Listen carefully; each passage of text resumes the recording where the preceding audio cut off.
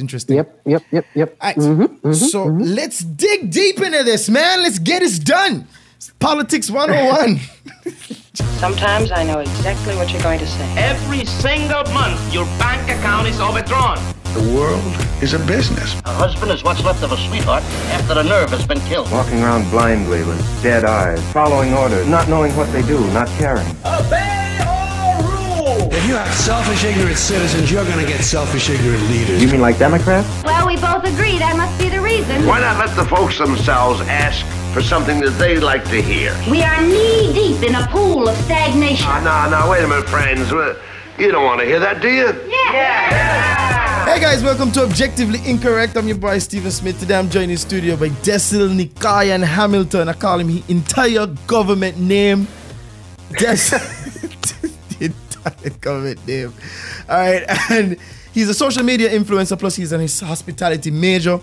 I don't know if I could say you want to travel the entire world and influence as much people as possible. Okay, not yet. Okay, so not yet. Okay, so we didn't say that he wants to travel the world and see all different places. So, that's it. Welcome to the show. Today we're going to be talking about, you're going to talk some political culture. Oh boy. Touchy topic.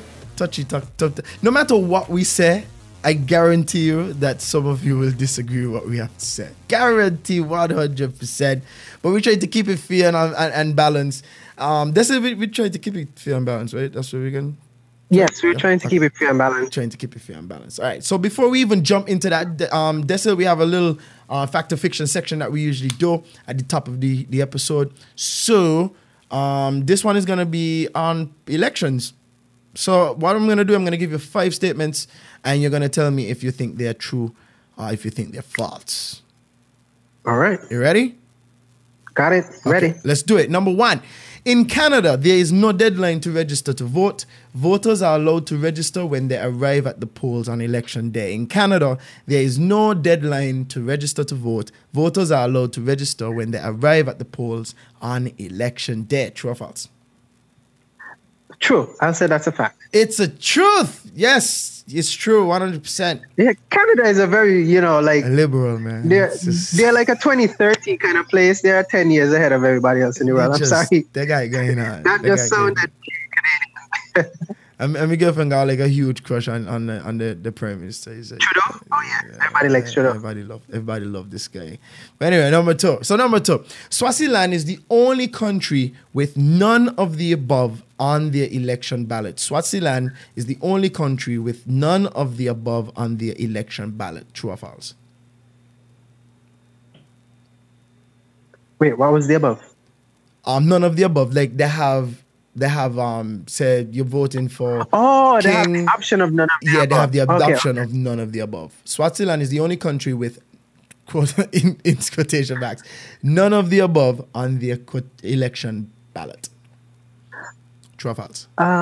False. I'm going to go with false. It's false because Swaziland has a king. All right, they don't have an election. But some countries like India, Greece, Ukraine, and Colombia have a none of the above option on the election ballots. Greece, Ukraine, and Colombia. And India. It's interesting. All right, number 3. You're batting 100 so far, by the way.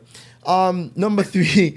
The 1927 general election in Liberia is the most corrupt election in history. The 1927 general election in Liberia is the most corrupt election in history. True or false? False. It is true. Ooh. And check this out. Check out why it's true. This is so ridiculous. People ridiculous.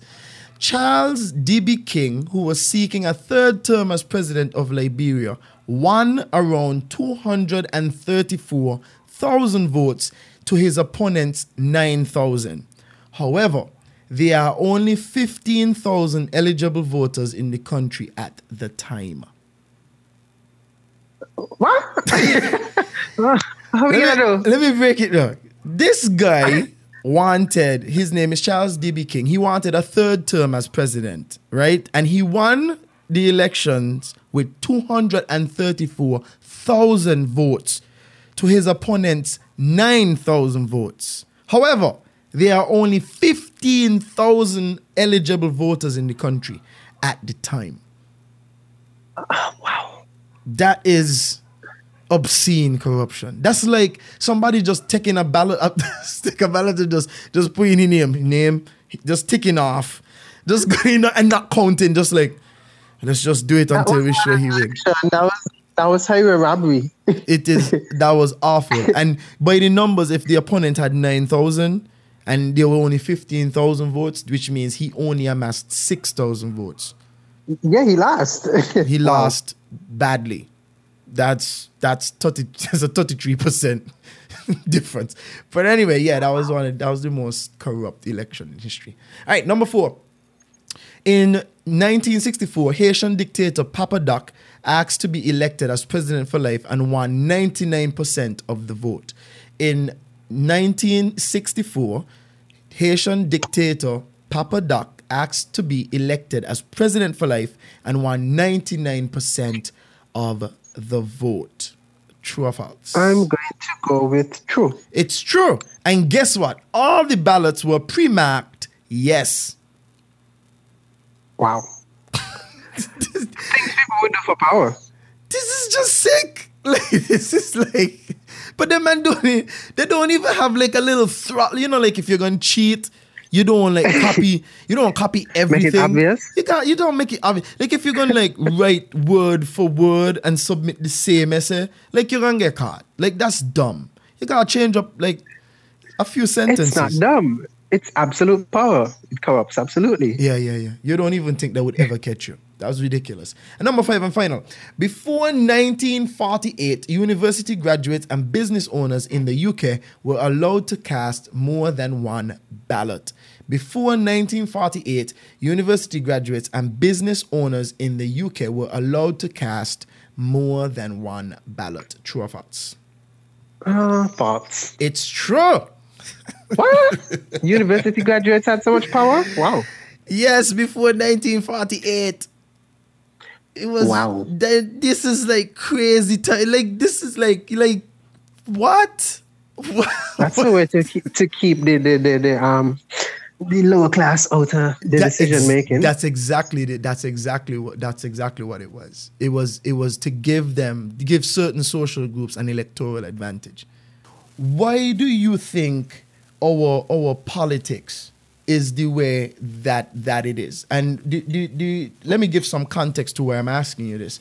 I'm not so sure if you are familiar, and I hope that you are familiar about, there's a video that was, a couple of videos that was circulating on social media last night. I think they came from St. Paul's.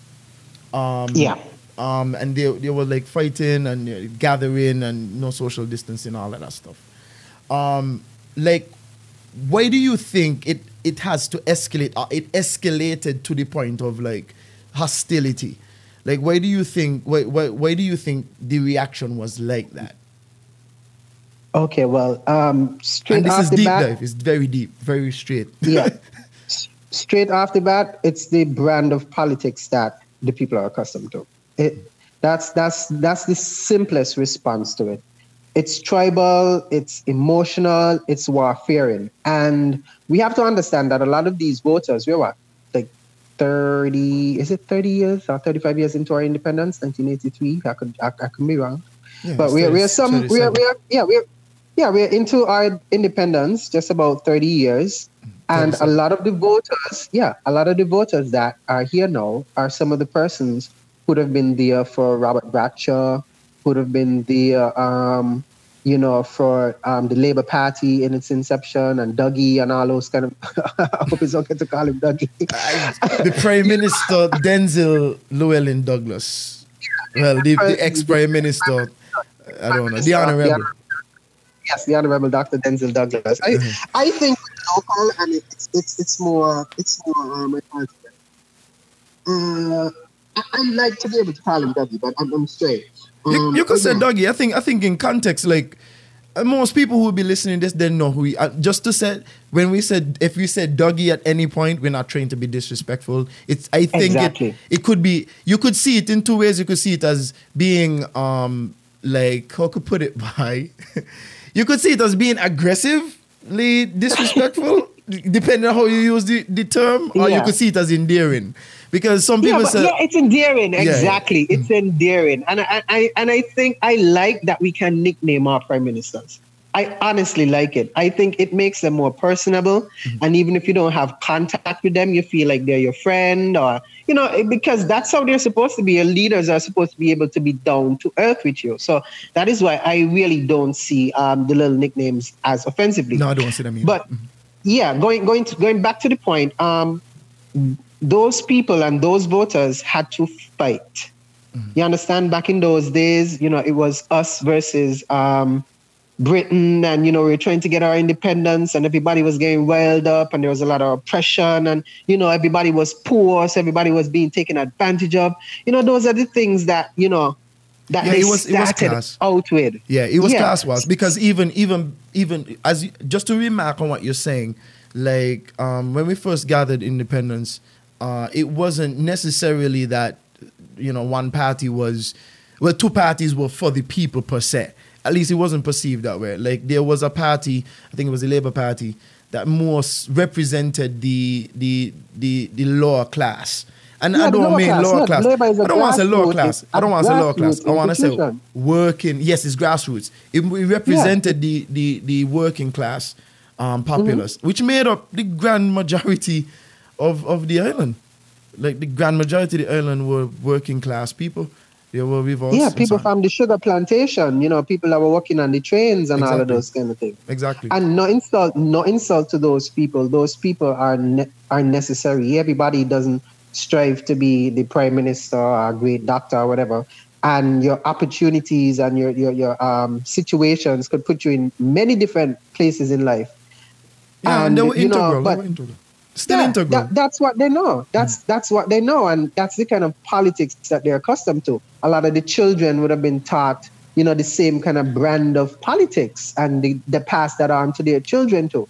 If you haven't been elevated to a level where you understand that politics isn't just about this warlike tribal atmosphere, it's just about discussions and progress and how you want to move your country forward, and it's okay for somebody to disagree with you, and it's okay for somebody to pass through your territory. If they knew and they understood that, then, we wouldn't result in the civil unrest that we had. But, it's simple people, doing simple things.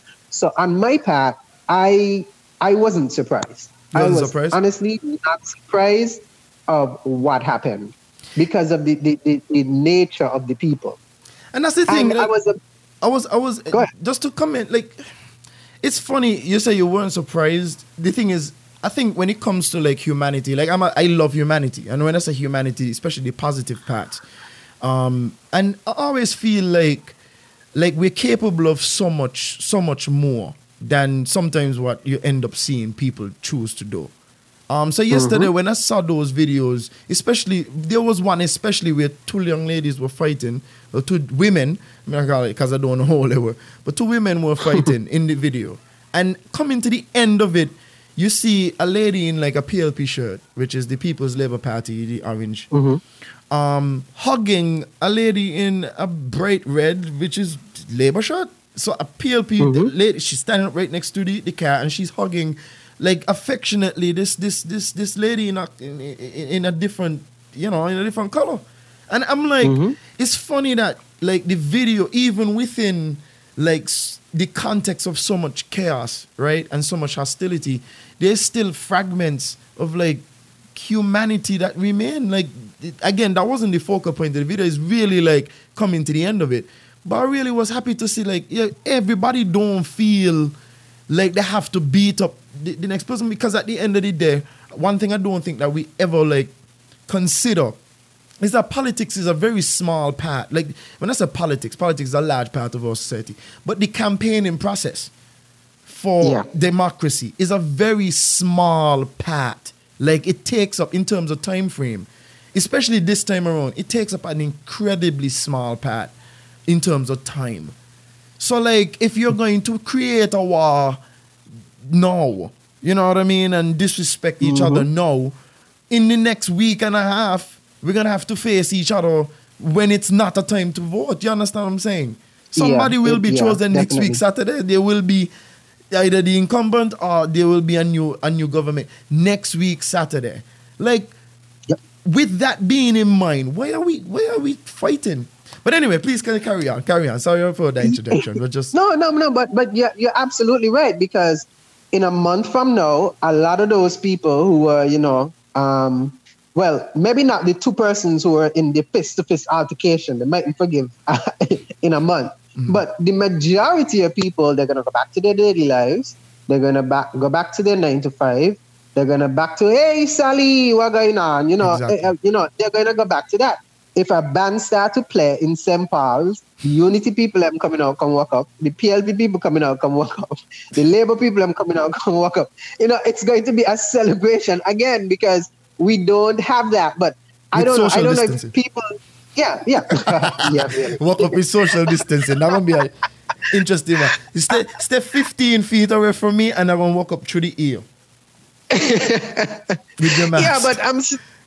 But I'm saying, like, people, like, I don't know if they just like put aside a time in their mind. Okay, this time come and I gotta get ready. I gotta fight for fight for McDougie. Mm-hmm. Dougie is the leader. Blah blah blah. Fight for PLP. PLP been doing a good job. I was being victimized while Labour was in, or whatever the case may be. And vice versa.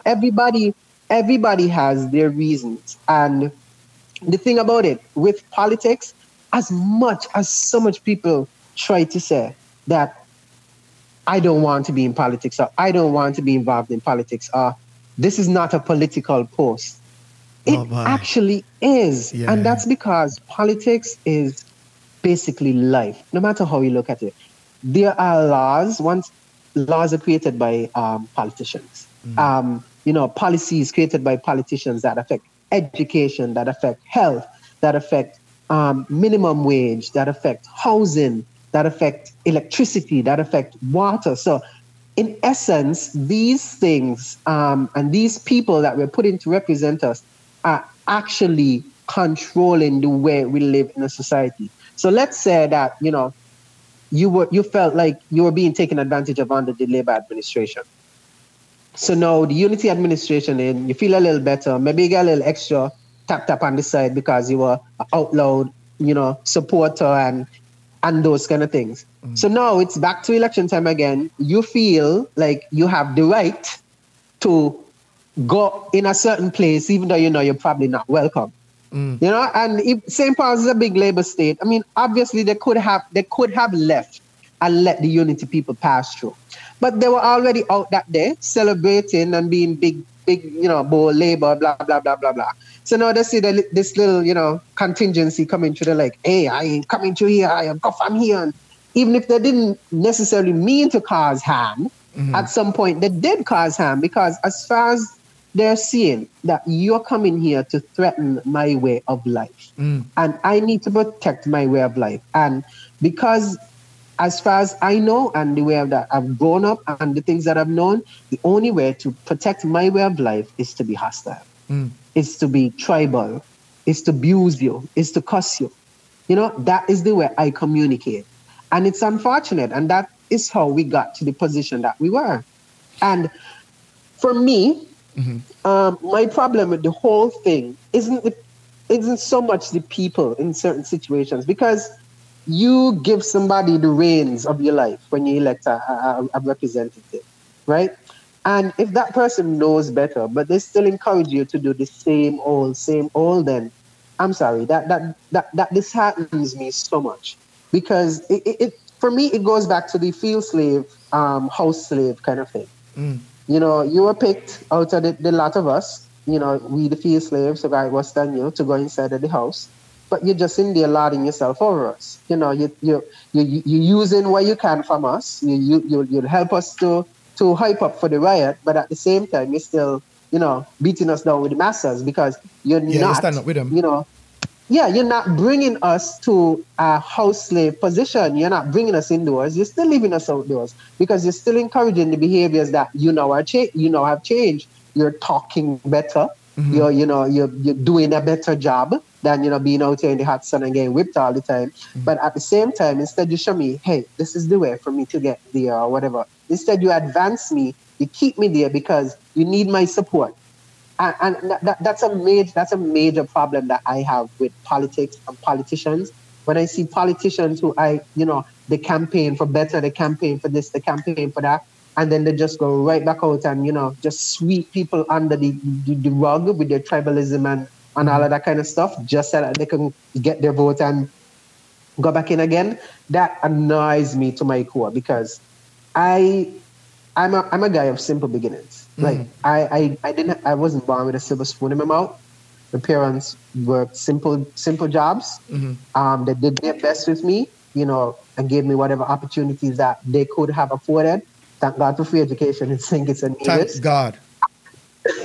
And I've worked my way up. Like I went to primary school, high school, CFBC.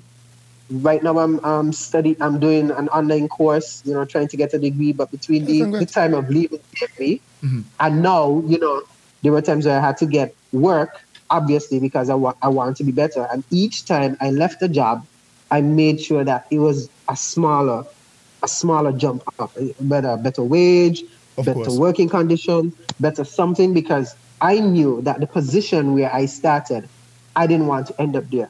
And I feel it would be like so selfish of me if I get to a point where I feel, okay, I've made it per se.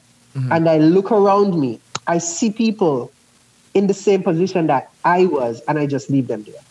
And maybe I run for public office because I speak well. Yeah, because and these people support me. And I just, support me every time the 5 years come on. Yeah, remember this, remember that, blah, blah, blah, blah, blah. The performance art of politics. And then in the next 5 years, it's nothing.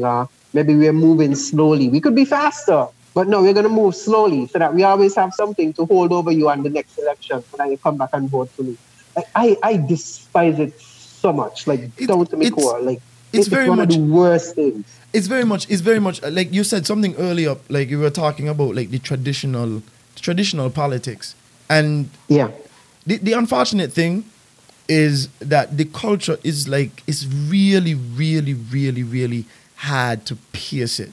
And it's not necessarily hard to pierce it from the perspective of being on the ground level. And when I say being on the ground level, like if I'm talking to people my own age and younger, like some of these concepts they could see and grasp and be like, that makes sense. A debate between the leaders of the two parties, that sounds great.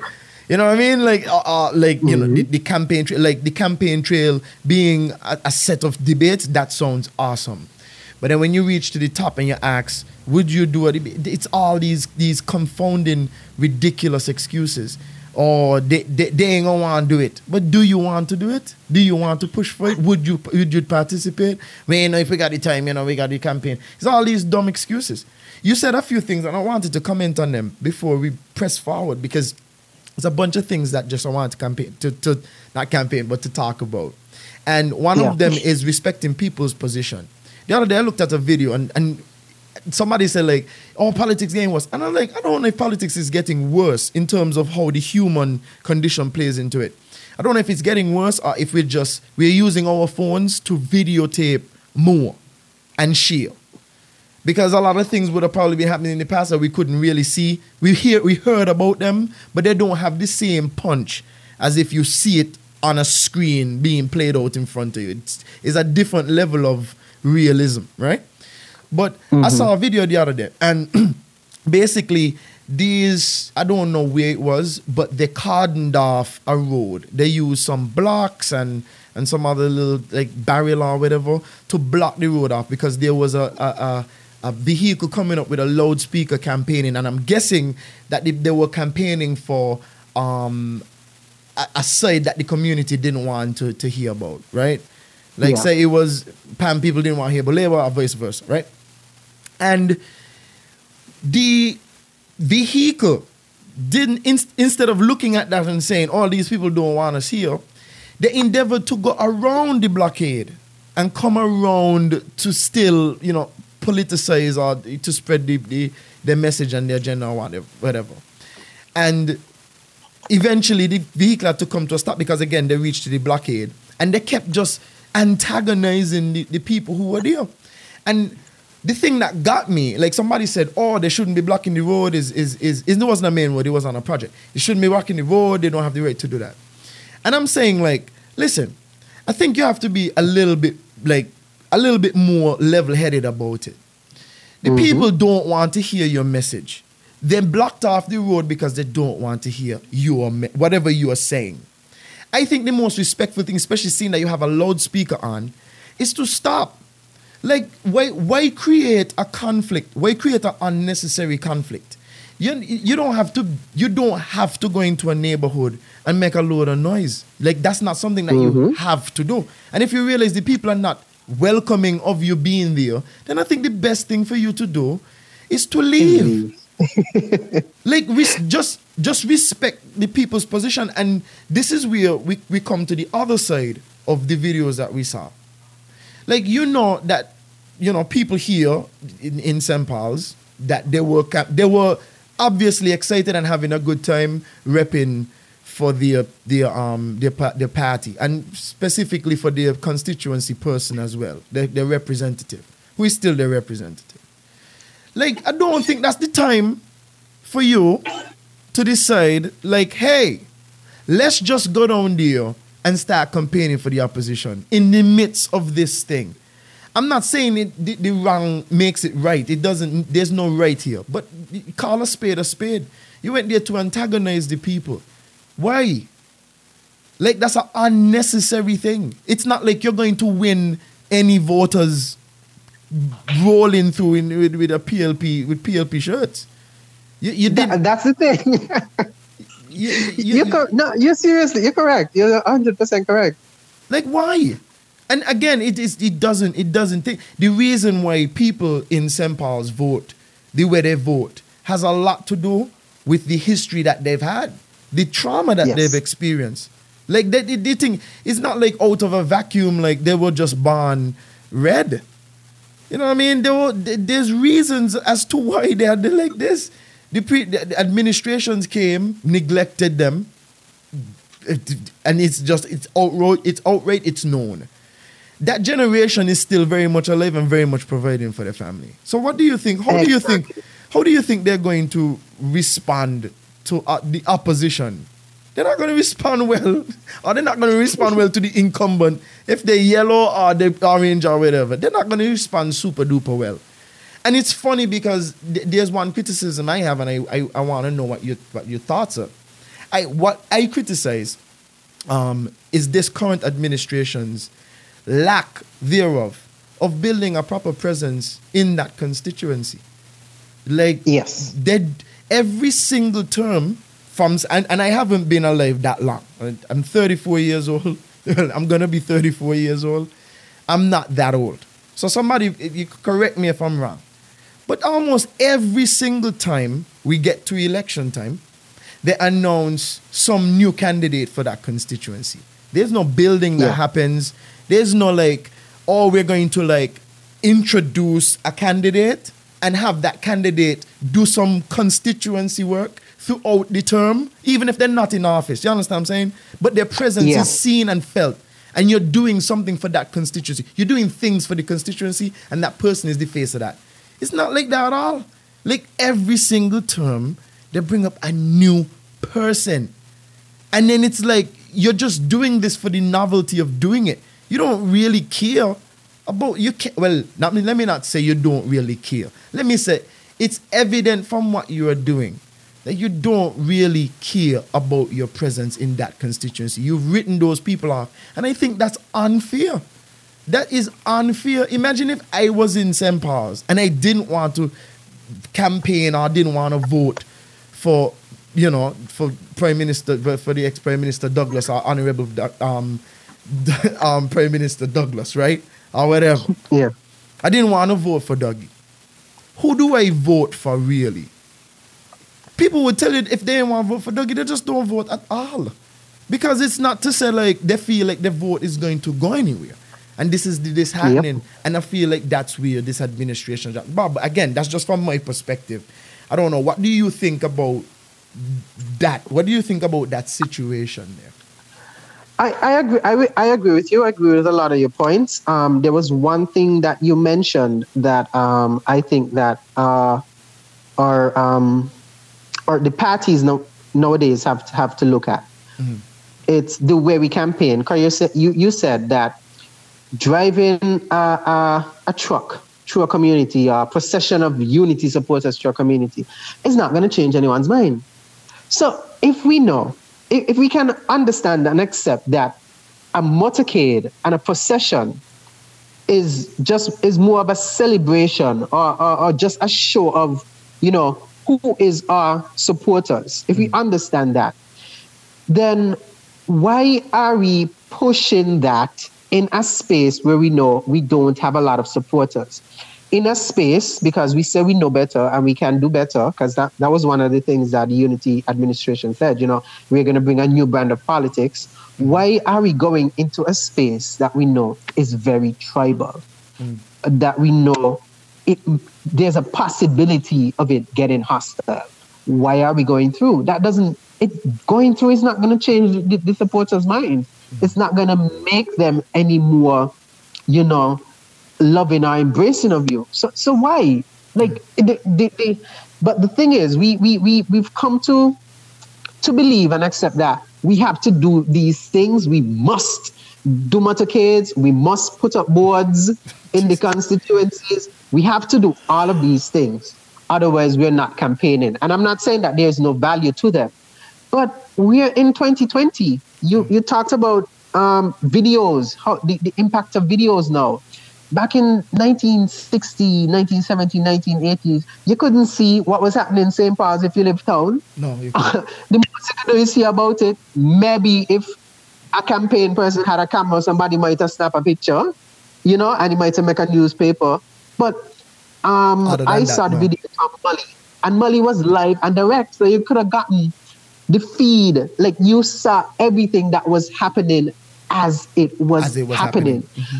So if we have all this information as people, then, what is it really accomplishing doing those things? Because everybody knows election time. It's true. Everybody knows it's time to either go vote for Dougie or vote for Unity in that constituency. You have to call me the man Dougie all the time. Everybody knows it's time. Are the boards going to change people's minds? No. People know what's going on. People know what's going on. And it's also interesting because I was doing research. I was doing research on a computer course, and it listed St. Kitts and Nevis as having one of the highest internet penetration rates in the world. Not even just in the Caribbean, in the world. Yeah, man, that makes sense. I think it was about at least 80% of the population has either a cell phone or some kind of internet connection. That makes sense. So it's hard to miss anyone. Like even listening on the radio, like radio has become like almost antique. Yeah, people it's like a novelty. Listen to the radio. Yeah, it's a novelty. Like, even though people do, it's not the main mode of communication. People jumping on Facebook, you got the radio stations putting their stuff on Facebook because they understand the value of the social media. Exactly. So like the social media is becoming more and more and more and more important when it comes to campaigning. It does. Look at campaigning itself, going into villages. We don't need it. I can guarantee you. You know what's funny? I agree with you. I agree with you. I don't think it's absolutely necessary, but I'm speaking as if it is for me. I don't necessarily need any candidate to show up at my door. I don't even think I want that, right? Ever. But I've heard, like, lately, I've just been hearing some people saying some very, like, interesting things, like, in opposition to that. Like, if they ain't come by my house, me ain't voting for them. Like, what? If they ain't come by your house? If they ain't come by your house? So if they ain't coming for crumpets and cookies? Like, that's... I guess for people, it's a way for them to, meet the person and maybe, and be seen? Be seen, be heard, you spoke to your representative, you get your needs out to them and, they can, the contact is there. So, you can empathize more with them. And there's value in that. But my point with the political meetings, though, I am sure there has never been a point in time, I can be wrong, that 1.4 thousand people have been to any political campaign at any point in time in the last 15 years in a constituency. 1 to 4,000? No, 1.4 thousand. Let's say 1,400 people. When they come, I doubt it. But when you look at the online campaigns, you see 2.3 thousand people tuned into this. Right. You have the local people. 2.300. Well, yeah, you're right. It's 2,300. 2,300. Yeah, 2,300 people tuning into this thing. It's crazy. 900 people. I know for a fact that when the couple of times that I did visit political meetings here and there with parents and stuff like that, maybe you get 50, 60, 70, 80, 90, maybe 100, 200, 300 people if you look around in the little area that I got them. But you don't get those kind of mass numbers. You don't have that kind of interaction. Not even close. You're right. You're right. I don't know if I know for sure. In the last, not this election, not this one coming, but the one where we had before. Like, I remember some labor meetings were incredibly humongous. Like, there were I'm not talking about like 2,600 people humongous. I don't think that is. I don't even know if that is possible. You check what I'm saying? But yeah, they got the closest by far. I remember there was one at Best Buy at time. Just people from everywhere. But you're right. In this dispensation, in this generation that we're in, at this time, you could get 2,600 people viewing you live. And you're not even leaving the comfort of your own home in some instances. You check what I mean? That is power. And that's not even counting. And that's not even counting. That's not even counting the people who are going to watch it after the fact. Because those are not part of the metrics necessarily. When you see 2,600 people, them 2,600 people are going to tell people about it. And because it's on Facebook or on social media, you go back and you watch it. So you watch it over. Exactly. So you might be getting double that in return viewers. So you're talking 5,000 and 6,000 people viewing your thing. Yep. It's crazy numbers, man. Crazy numbers. Yeah, and it's good numbers. And another thing that has done, it's empowered. It's actually also empowered the common man.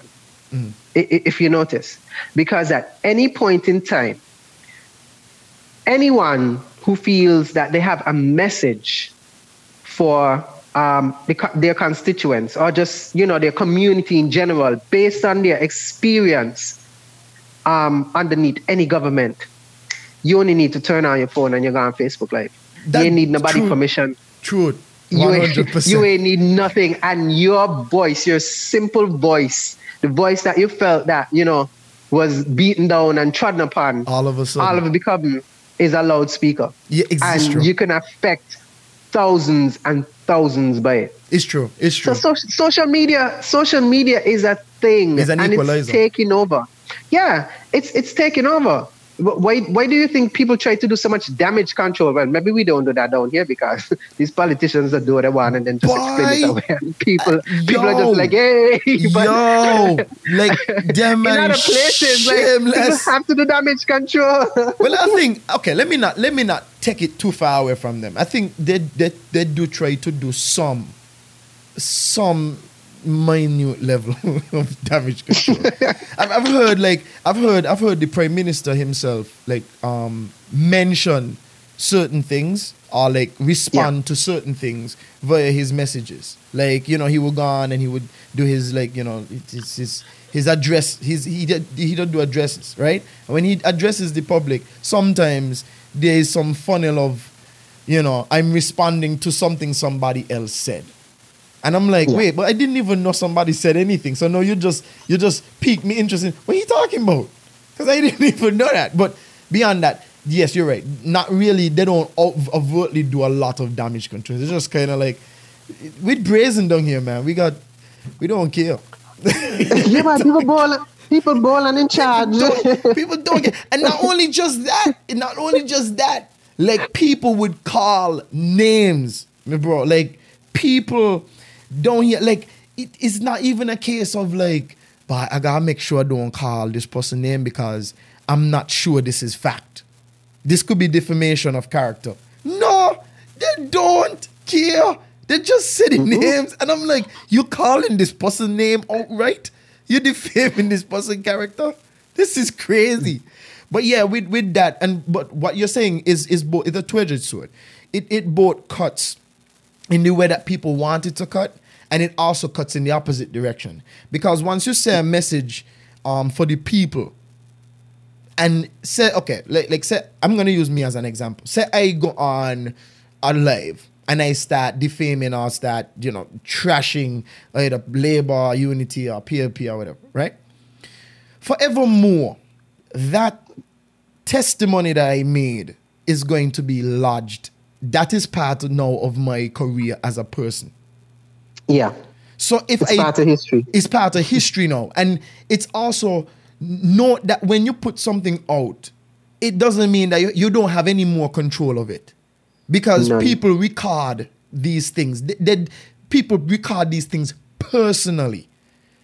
You check what I'm saying? So like when I come back 2 years down the line, 100 years down the line, well, I'm probably not going to live that long. But if I come back down the line, 10 years down the line, and I say, I change my position, which happens because we're human beings, right? Like sometimes you're like, you say something, it's not necessarily you made a mistake, but you took a chance and you said, hey, look, I'm going to stand on this rock here. And then, 2 years after, you say, man, I really like this rock. I'm going to stick on that. We keep growing, right? Not flip-flopping and just talking about growing, right? When you have to go, when people go back and they see what you said first, they hold on to that. Because it's like, how could you take a 180 stance that you had literally 3 years ago? So the first utterance is the last utterance? Is that what you're trying to tell me? Is that how we're supposed to live as people? Of course that's not. Just how people perceive. That's how they perceive it. As. I don't want to. The thing is, when it comes to this, what I'm saying is, I don't agree with this at all. Yeah. Like I don't agree with this firm. Or he said this in 2010, so that means that's how he really... No, that's not how he really feels. Like, that is not how people work. That's not... Like, if you compare people to plants, like, you can't expect, like, if a plant looks the same way that it looked 10 years ago, the same exact way, then you assume something is wrong with this plant. Like, something has to be wrong, no growth. You understand? Like, if you had a calf in 2015, and now it's 2020, and your calf is still a calf, something is wrong with that. That's not a cow. That's not growing. You would get rid of it. It's not the same working. But then in human beings now, because we have social media this way, and because we have these records, people use it as their own personal weapons against people. Yes. So you change your position and we attack you for it. And I think that is because we keep focusing on the emotional aspect of the things that people say and do. If I'm hurt now, I have to be hurt forever. Why? Where's the value in forgiveness? And I think that's a big factor for that people ignore the value of forgiveness and the value of change. Yeah, change. And it's weird that we don't appreciate that more with our society being so very religious and spiritual and Christian, where God is saying to us that. You are forgiven of your sins. Go and sin no more. No matter what you do, you get a clean slate after that moment. So if we want that for ourselves, then why is it that we're not extending that to other people? It's true. Where is that value? Where is that forgiveness? And I'm telling you, forgiveness is one of the things that has made my life so much more, better, so much easier. Because if I have an argument with someone, or someone did something to me, and I'm there holding on to it and thinking about how to pay them back, or how to get them back, or how to curse them, or whatever, and I'm mulling on that thing, and I'm thinking about it day after day after day. My mood is going to be so dark and so dank. And if I don't go to that person per se and say, okay, you know what? I'm sorry for what happened, and maybe we can move forward. Even if I don't have the courage to do that, if I offer them the forgiveness within myself and say, you know, I'm releasing this thing. I'm releasing it's for you. This happening and this motion that's causing these negative feelings and this negative vibes inside of me, because I have to see this person tomorrow at work. I have to see this person tomorrow in my bed because that's your partner.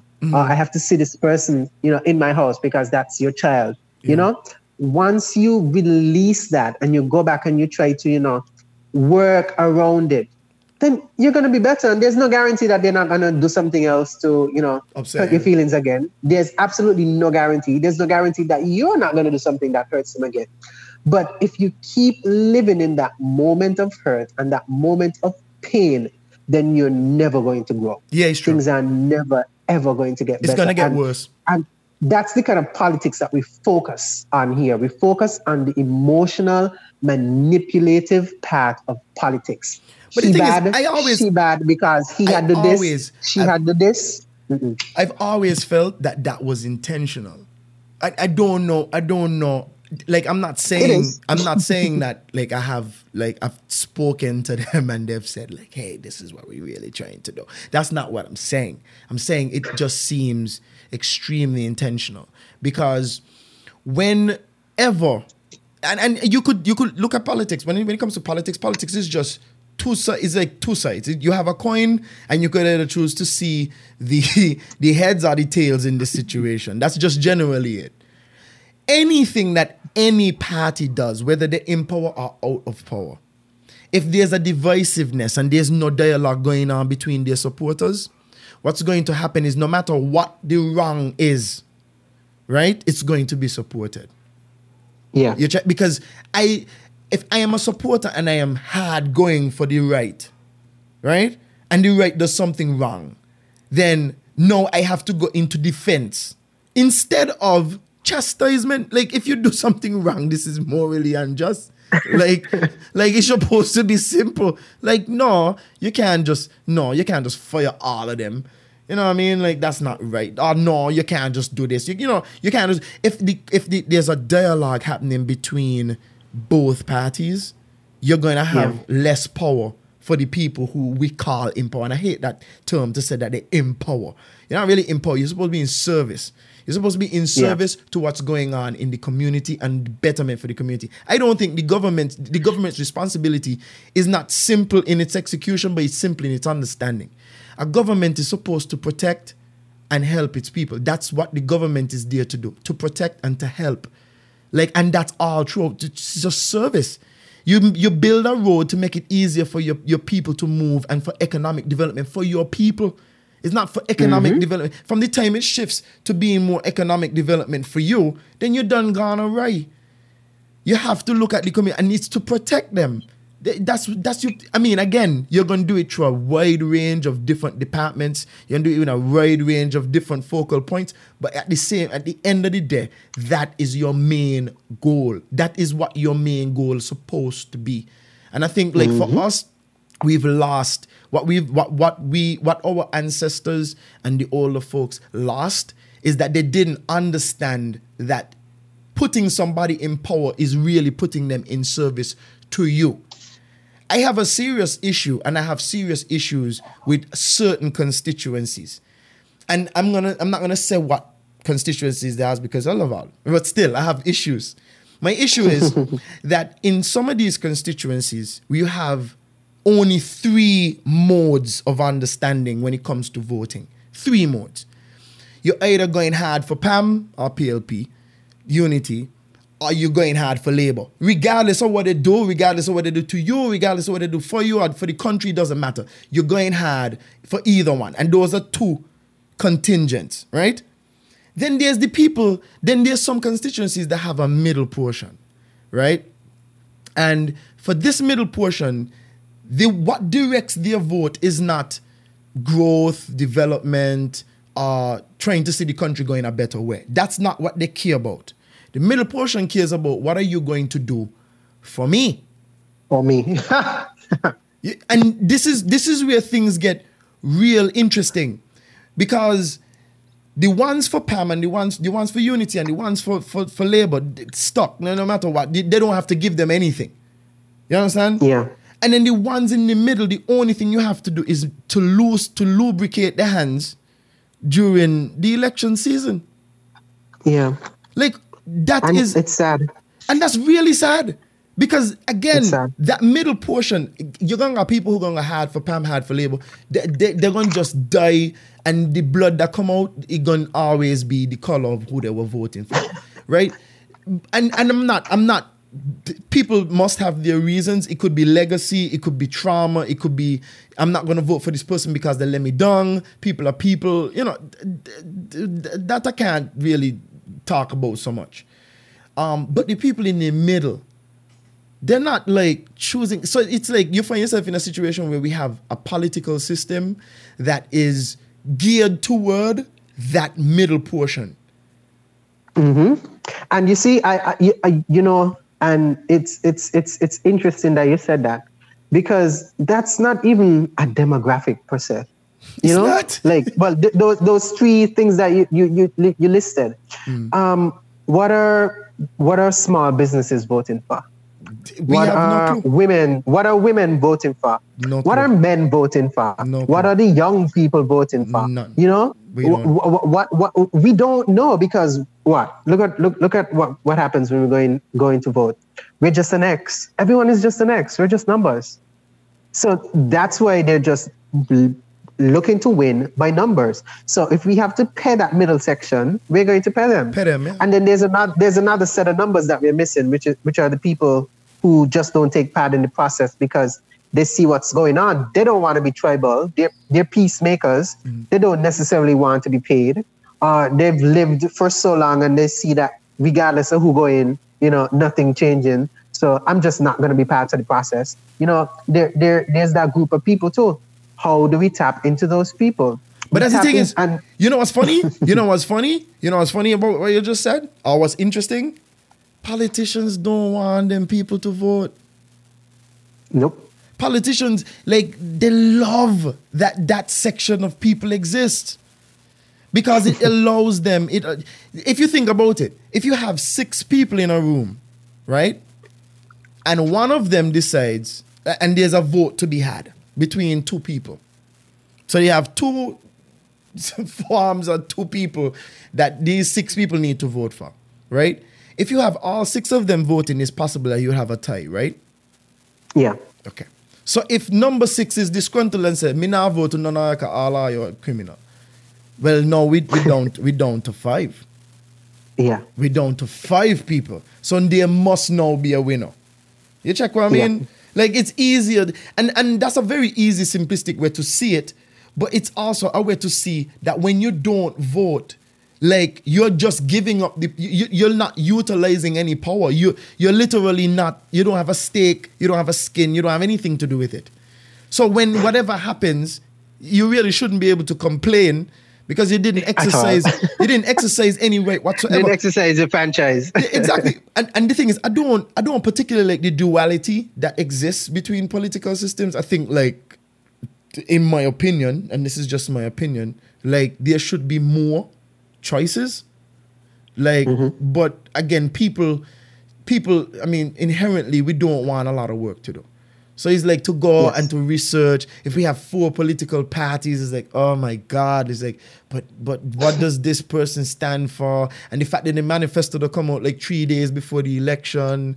So it's you're not even giving people a chance to really evaluate what the heck they're going to do in this voting booth. Even that in itself is a strategy. It's a strategy, but it's also disrespectful. 3 days in before the election, so somebody could go you're gonna get the emotional response again. Wow, they're gonna do all of these nice things. I need to go vote for them. But who criticized this? Who says this is going to work? Did you give the opposition a chance to say, oh hey, I don't think that you can do this. The debating and all of that. That don't happen. It don't happen. And it needs to happen. And it needs to happen. And the thing about it, we are seeing this play out in one of the biggest media influencers that we have as a Caribbean people, America. We see the debates happening all the time during the election process.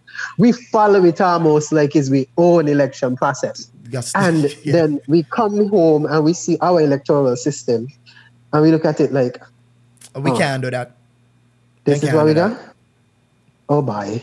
That's what it is. It's embarrassing, bye. It's like, that's what it is. Like, and I don't personally agree, you know. Like, I think that is ridiculous, you know.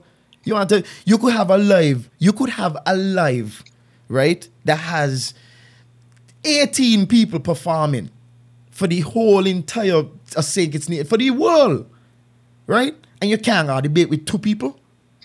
Literally, you only need 3 people. Like, literally, you just need 3. Just one for the opposition, one for the incumbent, and somebody to mediate. Like, you can't get 3 people. They ain't even gonna be in the same room now how the technology is so good. Because, they cheat. Who cheating? Who cheating for debate? How we gonna cheat? If you there, you know what you're debating on. He there, to I know the topics. You know, I have been given the topics beforehand. And there's somebody just in the middle asking you a question, you know, and what is your party going to do about this? Yeah. And asking the same person, like, how do you cheat? How do you cheat? I mean, even if you leave it up to the public, you know, the public opinion, maybe a public poll to find out who won the debate. If you have a group of, you know, persons who are involved in debating, maybe you get 2 or 3, 2 persons from each side, and you know, supposedly independent person in the middle. You know, to come together and deliberate and say, okay, well, I believe, you know, this person gave a good point, that person gave a good point, blah, blah, blah, blah. So at the end of the day, Labour won that debate. It's you know, it's scary. It's scary for them. It's scary for them because you know what would happen? You know what happened, Diesel? You know what would happen if they have debates? Some of those firm supporters, they're going to shift. They must because they're going to see that we believe in people that really, really and truly ain't deserve it. And they don't deserve your support. They don't deserve it. People would cringe if they had to put up to any scrutiny. You know what's the easiest thing to do? The easiest thing to do is to be surrounded by people who agree with you. Like, exactly. Like yes, man. If you're on the yes, man. Even if you're on the campaign trail and 5 people go up to speak, 5 people, you're on the campaign trail for Labour. 5 people going to speak. You think any of them people saying anything to counteract what the other is saying? Everybody talking the same message. Everybody on message. Everybody know what point we gotta drive home tonight. But if you go to a debate, you have no idea what this person, you don't know what the opposition gonna come with. And I mean opposition on both sides. As in, if I am the incumbent, I don't exactly know what my adversary will say. So I have to be knowledgeable about all my bases. You know how much work it takes to prepare for a debate? Do you know how much work it takes, like how much effort it takes to be able to, oh God, you know what? Dougie might come with this, you know. Oh, you know what? Timothy might come with this, you know. Oh, you know, we gotta make sure we cut this. You know how much preparation it takes? Because this is vote on the line. It takes, and they don't want to give us that effort. They don't want to give us that effort. And you have to make sure as well that you don't offend the other base. Even though you know you want to you know, large your base, you don't want to offend the other base because what you're trying to do is encourage them to come over. But here it's not even that. It's, I have my people, you have your people, and then we're gonna pay the rest people, just like how you said. Exactly. And that's the easiest thing, because the thing is, at the end of the day, and the funny thing about it is that it's like they're selling us we own guavas, right? The funny thing about it is they are paying the people in the middle with our money. Well, everybody's money. It's everybody's money. And that is why I say ours is everybody. Everybody money. The left, the right, the tax everybody. Because all of us make up this community, and all of us pay what we need to pay. All of us stimulate. The economy don't get stimulated from 2 people. The economy gets stimulated from as much people participating in it as possible. So this economy, saying its economy, is not as of a factor of just them making policies. It's us participating in it. If all of us decide tomorrow we ain't going to buy nothing, the economy is going to crash. No matter how much money the government pump into the economy, it's going to crash because it needs participation. So that's why I say our money, everybody money, is being used to pay for these campaigns. And that's why like these things like, may I want to get too deep into this, it's kind of funny. But anyway, this is why things need to be in place like lawfully to stop people from going into our funds and going into taxpayers' funds to fund campaigns. I don't know if you ask a politician directly to their face, they're gonna tell you no. We do not use use government money to fund our campaigns. But the unfortunate thing, they'll say it. They're gonna say it. They have to say it because it don't sound good. You check. But at the end of the day, like everybody has an understanding. Like, yeah, that's what we're doing. I mean, honestly, if you're gonna be real honest, looking at the quality of the campaigns by all four sides that we're seeing now in terms of their setup and their lives and stuff, we could tell who got the money. Yeah, you could kind of. Like you could see one side got a splashy screen, the next side coming out of a hallway, and you could see more than on the wall, and you're like, that's kind of cringy. So you could tell like. You could tell, okay, you know what? We know who got the money. Like we know what's happening. You know what's up. Okay, you're not saying. And even you made a good. That's a good point. Like that's a very good point. Politicians here don't. Maybe it's a Caribbean thing. I'd want to say it's a Caribbean thing because I've seen some other campaigns and it seems very similar, right? It's very similar rhetoric, very similar execution. You need somebody who is going to craft your campaign and your image. You need an image consultant. You need image consultants. You cannot be seen doing, and you see it happening a few times during this season that we're embarking on. Lots of pictures coming out, and it's like, but who authorized this picture here to be shared? This picture can't be shared. Well, you share this look bad. Like, and not just look bad as in aesthetically they look bad. That is something too. But I'm talking about what this picture is saying is not conducive to the messaging that you have. Like you are doing an awful job of synchronizing your message with your image. You're doing a bad job. And they don't they don't care. It's not even just it's not even just images. It's speaking to, because you might have one candidate saying one thing and then another candidate saying something else. Like, everybody isn't on the same unified message. You gotta be on point. And it's and it's interesting because I had the same conversation with my best friend. He's into journalism and you're into media and all those kind of stuff. So you guys would have the kind of expertise to know these things, and I don't know who they're hiring on either side, but, maybe they're experts there too, but then maybe they're being paid to do a job, because if you say no, then you lose money. We are the people that are, just going to be open and going to be honest and say, we need to change this thing. We need to fix this thing, and we need to be better. There are too many people that have just been so accustomed to the yes man mentality that even though we are fed up and we are so tired of the cycle and the cycle needs to change, we are just still existing in it and Some living in it. Love it. And it's like, some of us love it. I personally, politics have made me tired. Like, even for this podcast, like, it just makes me tired. Like, certain people I want to talk to, and I'm like, okay, I gotta be very careful because, again, I have a business.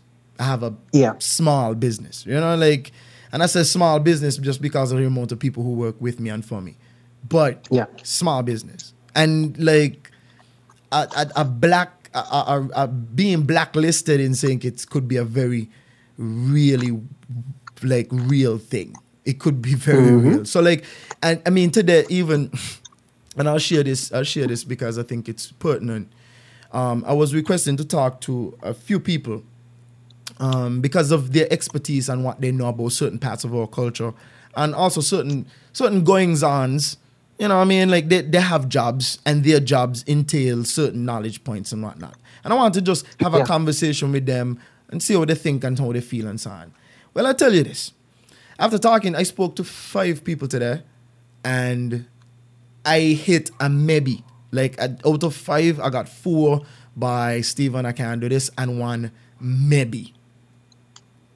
You understand what I'm saying?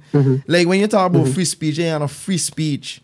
Like people are afraid to lose their jobs. People don't want to say certain. They don't want to talk. It's not even that they don't want to touch certain things. They just don't want to talk right now because of what this situation is. They just don't want to lose their jobs. I mean, I guess they could use the disclaimer that everybody is using. This is not a political post. It's not. And the thing is, what I wanted to talk to them about had nothing in, it doesn't have anything to do with politics directly. It just has to do with their job. But because of the season that we're in, like they don't want to say anything that would damage their, you know, I don't want to say overlords because that's so really aggressive. But they don't want to say anything that would upset the supervisors at this specific point in time. You see what I mean? And I totally understand that, and I can totally respect it, because I totally understand it. Even in accepting this invitation onto the program, I was like, you know what? There are certain things that I won't touch, because even though I might be able to communicate with you on a level where we can be respectful about opinions and disagreements and all that kind of stuff, we're surrounded by a sea of people that don't communicate on that level. No, so you still have to be somewhat sensitive of it and cautious. You know? Exactly. So I can understand their apprehension towards it. Well, I mightn't, laud it. I can totally understand it. And that's what I'm saying. Me, I totally understand it to this. Like I understand, and it's no pressure whatsoever. Right? But it just goes, I think it just goes one step to show that, like, in a place that we are free, like freedom of speech, some of us don't feel like we have that. And it's a legitimate... Is freedom of speech ours? Is that something that we borrow from the United States of America? we might borrow it. I do think though that they can't lock you. We don't have freedom of speech, because I think, like, if you curse a bad word or something under some kind of situation, you could be charged.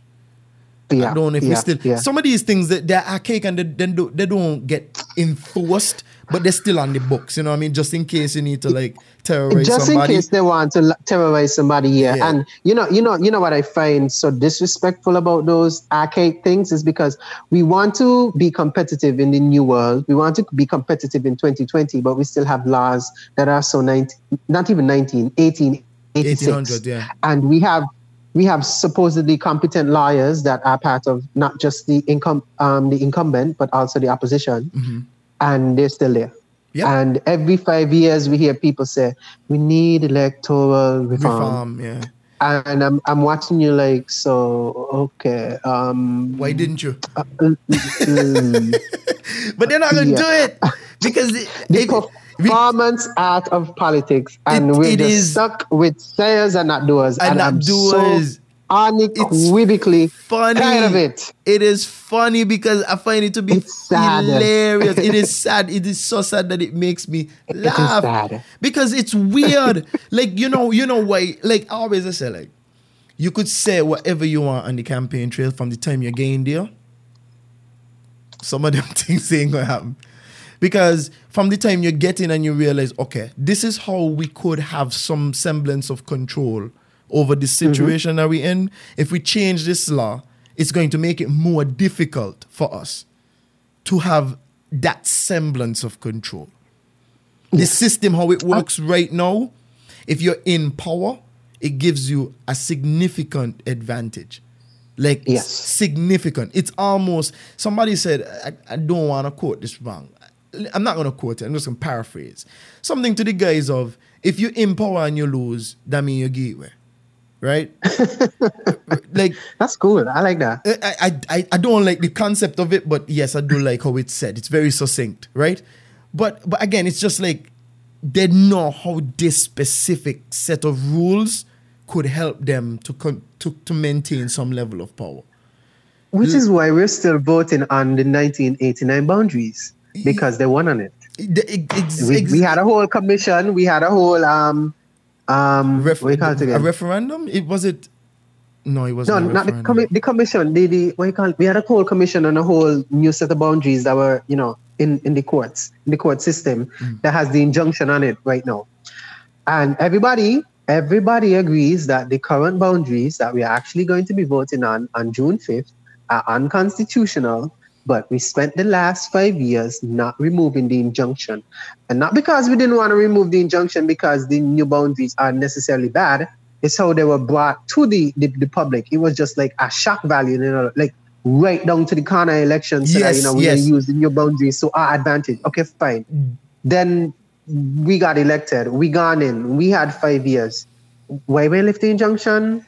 Why we maybe carry a new set of boundaries to the court, to the parliament, so that because it's not we could fix what everybody had already agreed was unconstitutional? And then we are going to have the electorate celebrating the government and saying they're doing a good job. It's not strategic. I mean, I know it'll probably sound insulting to people, but I feel like it's insulting for me for you to tell me that you're going to go into government and you're going to be transparent and you're going to fix things and you do something here, you do something there, but you ignore a lot of the core things that are wrong, put a lot of bandages on things, and then tell me you did a great job. I'm sorry. I'm very sorry. While I thank you for the things that you have done and the things that you have done well, if you gave me that emotional drive that you're going to be a better person, and you're hurting me heart. Not strategic. That's the thing. It's like, it's funny because again, you what you're saying is completely correct. You do certain things. You might have done a lot of things, but the things that you were up in arms about and the things that you were complaining about, you ain't fixed them things, because again, to fix them would destroy this strategy. It's for the strategic benefit toward the incumbent. If I could call elections now and say you got 2 weeks, like, who does that benefit? That benefits me. Yeah. I would have had prior knowledge to when I gonna call this election, and I gonna say, well, for the next 2 months, guys, we gotta really put eggs in the basket and make sure we got everything sealed and ready. So when I call this and give them 2 weeks, we done had 2 months, but they only had 2 weeks, really. Yeah. You see what I mean? Yeah. No, the thing is, I think we mentioned a few things I want to just recall them. Like, the manifesto. I actually read the manifestos.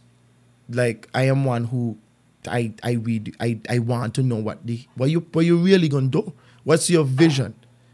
I think the manifestos, them honestly supposed, when you call election, I think you're supposed to done got this manifesto done sort out. Like, I feel like a manifesto supposed to be something that you kind of have running. You know what I mean? Like, you know, elections is coming up. You already have the ideas running. Like, you don't know. We're already supposed to start putting this together. This year is an election year. You're supposed to already have your manifesto. Long time. Really. The only thing you're supposed to be doing when elections is called is making small little changes and adjustments. Yep. But that's not what they do. And the thing is, it's like a strategic balance. Who's going to bring out the manifesto? Who's bringing out the manifesto first? And then they wait down to the wire. Sometimes a week before, a week, 10 days. Maybe we might get 10 days. Maybe we might get 4 days.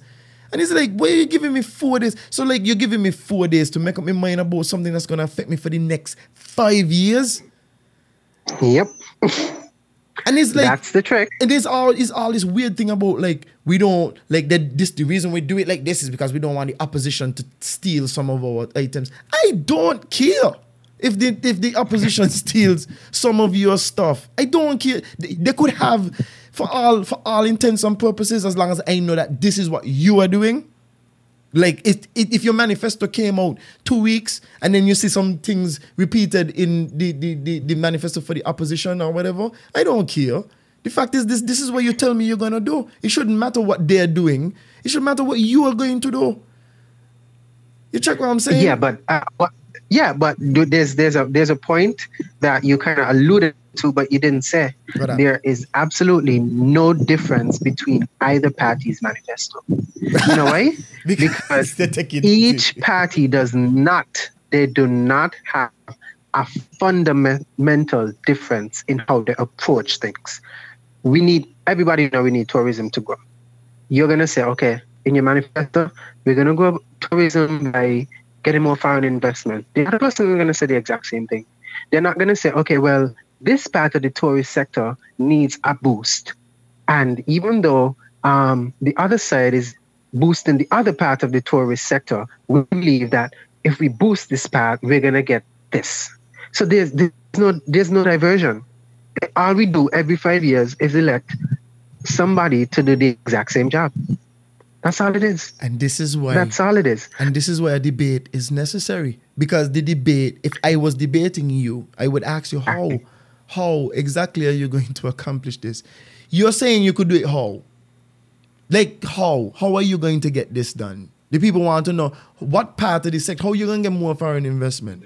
Because unless, you see, a debate works so much better for the people voting, because then it gives us the ability to put the foot to the flames. Like, I want to know which of you is more qualified to do this job. Like, which of you is more qualified to actually get this job? Not which of you does talk best. I think you had a post there that I really picked up on it and I really liked it. It was talking about people who talk well versus people who could actually do the job well. You know what I mean? And I think that's powerful. Like, we just always get caught up in a good orator. We always get caught up with a good orator. Like, we always get caught up with somebody who speaks well. And again, that's okay. But I need to see what you could actually do. What makes you qualified to do this job? Because, I mean, you could get somebody off the street who speaks well and go, like, basically go in there and take all the money and run off. You check what I'm saying? Like, a good orator is not this. You have to be a good orator, but that's not all you have to be. You have to be a good representative. A good representative. Are we judging people based on, like, today I was talking to somebody and I said, like, I keep hearing of who people are voting for, but I'm not getting what people are voting for. Mm-hmm. Like, what are you voting for? Are you voting for integrity in public life, if that's what you really want? Are you voting for better policy in terms of small businesses and being able to acquire funds and having access to resources? Are you voting for that? Are you voting for, even if you're voting for a house, that's what you're voting for? So after you don't get the house and you don't have a job, or you're still working for minimum wage, like, how are you going to pay for it? Like, because a house could be a detriment. It doesn't. It can. People don't really seem to notice that sometimes you invest in things that are not going to give you the returns that you expect. If you can't afford it or you can't maintain it, it might be worse. It might be better for you to leave it alone. But that anyway, is so true. But anyway, I guess what I was saying in wrapping up, because I think we're coming to the end of the program, so I'll give you a chance to kind of wrap it up. But a few things. One, I think the best campaign is to have good terms. Like, straight up, just do what you say you're going to do and succeed in a way that makes us like, hey, look, me really do a lot. That's a very good campaign base to run from. The second thing is, I think representatives need to stand up against wrongdoing. If you realize if you realize your base is doing something, either A, being hostile, being aggressive, or they did something that was not in the public interest, then you need to stand up and say something. You need to say something. Like, guys, we're better than this. We could do, just say something. Motivate them to do the right thing. Even if it's the right thing, just morally. And lastly, but not least, with political culture, we need to have more standards in terms of accountability, like more accountability. And the only way that's going to happen is, like, for us, is through dialogue. For us, really. If you don't bring facts and figures, some people are going to read it and some people are not going to read it. But if you have dialogue across the floor, dialogue, like, we're going to be able to tell. I really think a debate is very necessary going forward. I know it's not going to happen this time around, because God forbid. But eventually, as I say, we're going to be the ones in charge. Eventually, everybody is going to die. Everybody is going to go at some point, and we're going to be the ones in charge. And I think we need to start looking at, hey, look, how are we going to revitalize this process? Because it's ain't really working out for all of us. That is so true. Picking up off of that last point, our turn is going to come. The only thing we have to do is make sure that we keep the dialogue open, so that the generation that is moving forward doesn't get swallowed up with the tribalism from the past and, the past bad behaviors. Because even though this is 2020, we still have racists, because there are racists out there that have passed down their racism through generations. So it's the same way. We can't just expect, because we know something is can get better, it will get better. We still have to do our part in making it better. And better accountability. Terms, like you said, your term is your ultimate campaign.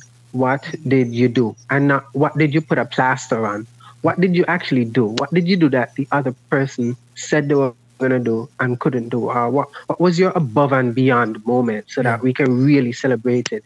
You know, like roads and houses, those are basic things. Those are things that you're expected to do. Well, I'm not sure about the house part, but even roads, you know, people celebrate, oh, we got a road. No, that's what we pay taxes for. Infrastructure is something that we should get regardless. It's like breathing. You don't celebrate breathing. You don't wake up in the morning and say, yay, take a breath. And we get end of because term. you know that you're supposed to breathe. We get roads end of term road. Oh, Jesus, don't stop me. And like, we have to move past the performance act of politics. Like, just coming and saying something nice to me, and then next thing you know, you ain't doing nothing nice. Like, we have to move away from that because we deserve so much better. I worked hard during my life, you know, building my confidence. And maybe that is one of the reasons why I don't accept, you know, just basic, because I don't expect to be basic. I don't want to be basic. So when I see basic being pushed in my face as, you know, some Lord God success, I'm like, no, stop it. That's not going to work. So I think we need to work on that, work on ourselves as people. A lot of my posts, like the one that you picked up on about the, you know, politicians just coming and speaking to us, that wasn't even really even about the politicians. My cry was to the people. Yeah. Because at the end of the day, the politicians don't have the power, you know? We have the power. We are the ones that's voting. So we are the ones that needs to make the cultural change and the cultural shift and demand more. Because if we demand more and we show them our numbers, then they're going to have to do more if they really do want to get in. Because at the end of the day, they're serving the people. And I just want to leave that point that, you know, politicians out there, aspiring politicians out there, you're supposed to be serving us. You're supposed to be serving everybody.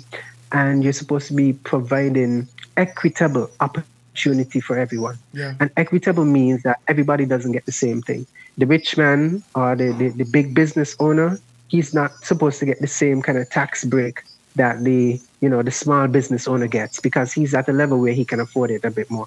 The small business owner might need something else. They might need, a reduction on the import VAT, the import tax, things like that. The poor person, they need better access to educational programs, vocational programs that help them to, come out of that level and, get their own small business and stuff. We're supposed to be creating a strong middle class. That's what I think we need to be doing. Mm-hmm. Creating a strong middle class and elevating a lot of people that are still left, in poverty since the closure of this sugar industry. True. Because a lot of people are still broke, busted, and disgusted. And we also need some family planning, but that's another story. Busted and disgusted. Dude, I think that's the name of this. That's the name of this episode. That can't be the name of this episode. Broke, busted, and disgusted. My God. And disgusted. Yeah, but I mean, to your listening audience, it was a pleasure engaging with you here. I hope they take something from what I said. Nothing that I've said tonight is law. You just take it as a grain of salt. You let it simmer in your frying pan of thought, and then you create your own dish and your own variation of truth. But I hope that it brings some sort of progression and some sort of value to your life. And that's it from me. Well, 100%, Mr. Distill, Nikaya and Hamilton. Man, thank you so much for being on the show, bro. Like, I messaged you today, which is not something I normally do. But again, you had me in discussion with my girlfriend last night about this. And I mean, we raised a lot of points. And normally it's not like that short notice, but I really appreciate you coming through. I think this was a really good, fruitful discussion, and I know for sure the people listening to this podcast, the listeners, they usually appreciate these kind of things. Like, again, it takes a little bit of bravery to come out and talk politics, but even for me, I think like talking politics is not necessarily arguing politics. It's just let's share some ideas and see where we are. And if you could grow by it, Yeah. grow by it. You just get better. Is either you're gonna change my mind or you're gonna make me stronger in my resolve. but either way, just understanding and being able to hear a different perspective. And that's what I'm gonna try to do, especially in this coming week, is to try to see if I could seek out somebody who could offer both sides of the story as much as possible. And just not to be biased. I wanna hear what you have to say. So Mr. Hamilton, Dessel, Nick. Yeah. Thanks a lot, bro, man. I really, really appreciate it. Guys, we've been listening to Objectively Incorrect. I'm your boy, Stephen Smith. And I'll catch you on the next one. As usual, peace, no gang signs.